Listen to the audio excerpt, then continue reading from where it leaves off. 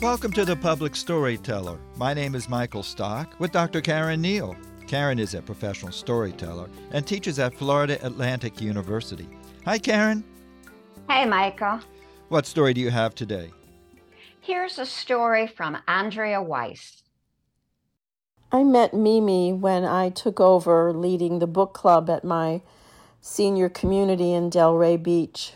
She was a regular member of the book club. I got to know her over the course of about a year or so. Though she looked younger, Mimi was in her mid-80s. She was very quiet, but when she spoke with authority, and always came to the meetings looking quite regal. After the first meeting, she approached me and asked me to get her the book for the next meeting. She didn't have a library card. She didn't want to buy the books. She didn't have anyone that she could borrow the book from. And so I agreed to get the book for her, and each month, it turned out, I would go to the library and get the book for her and bring it to her. And when she was done with it, I would go and pick it up. We started to chat, and I got to know her a bit. She was a very private person and a very demanding person. It was difficult to really get to know her, but it became quite clear that she was lonely and a bit needy. And each month she needed a bit more. I would take her to the supermarket when she asked. I would take her to the bank when she needed to go. I would be there for her when she was angry or upset. And the more time I spent with her, the clearer it became that Mimi was failing in a number of ways.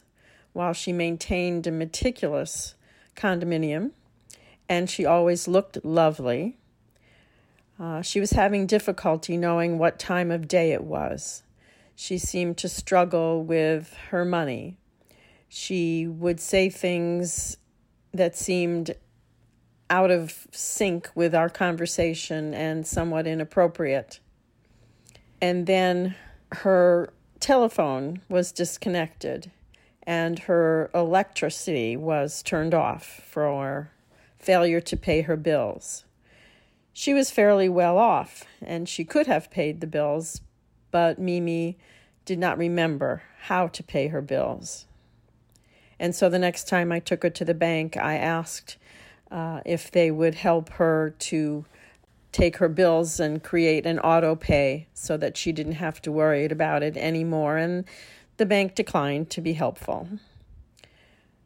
I paid the bills for her so that her lights and her telephone would work again. And through conversation and a little bit of manipulation on my part, I found out that she had two adult children, one who in fact lived somewhere in Florida, and one who lived in California. She gave me the name of her son in California, and I contacted him and told him that I was worried about her and that I suggested that he become more involved and get to know more about the situation she was facing. Her son did not follow up on my suggestions. She reported to me that she had seen her husband in the parking lot near her building, but her husband had died 3 years prior. And then her phone was again turned off, and her electricity was again turned off. And I began to call any agency I could think of, trying to find an agency that would intervene on her behalf, evaluate her, offer her services. But because I wasn't family, each and every agency turned my request down. I even found out who her physician was and called the physician's office and explained, while I know they couldn't tell me anything, I could tell them things. And I let them know that it was clear that Mimi was having significant struggles managing her life. I don't know what, if anything, the physician did about it. But shortly thereafter, Mimi became quite agitated with me. She felt I was asking too many questions, and she didn't really want to talk to me. And so she stopped talking to me. She didn't answer the door if I knocked on it, and she didn't answer the phone if I called. One evening I was sitting out with friends and got a phone call, and I could see it was from Mimi's son. I took the call, and he asked me if I knew where his mother was.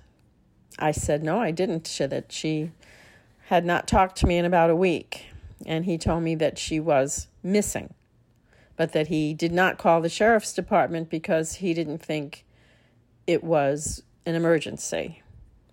Well, I did, and so I called the sheriff's department as soon as I got off the phone with him. And the sheriff's department sent a deputy who found Mimi that evening. She had died in her apartment alone.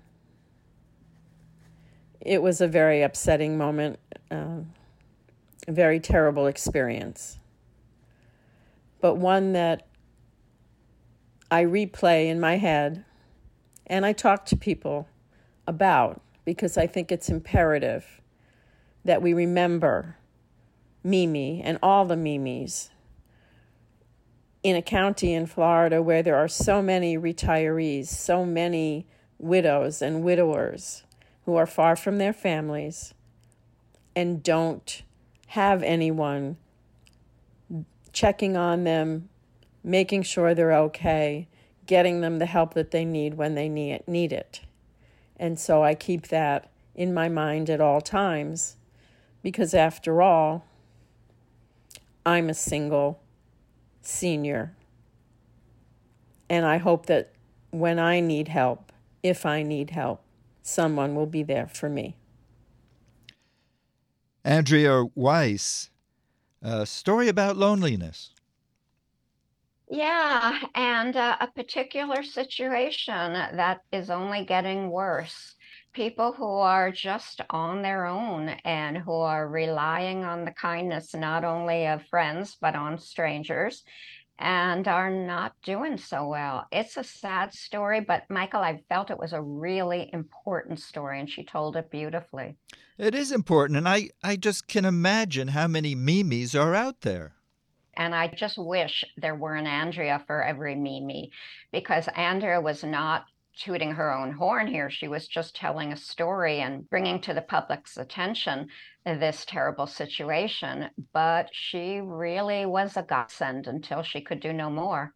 What makes this even more upsetting is that Andrea was really helping Mimi, but Mimi was not able to reciprocate or even appreciate what Andrea was doing.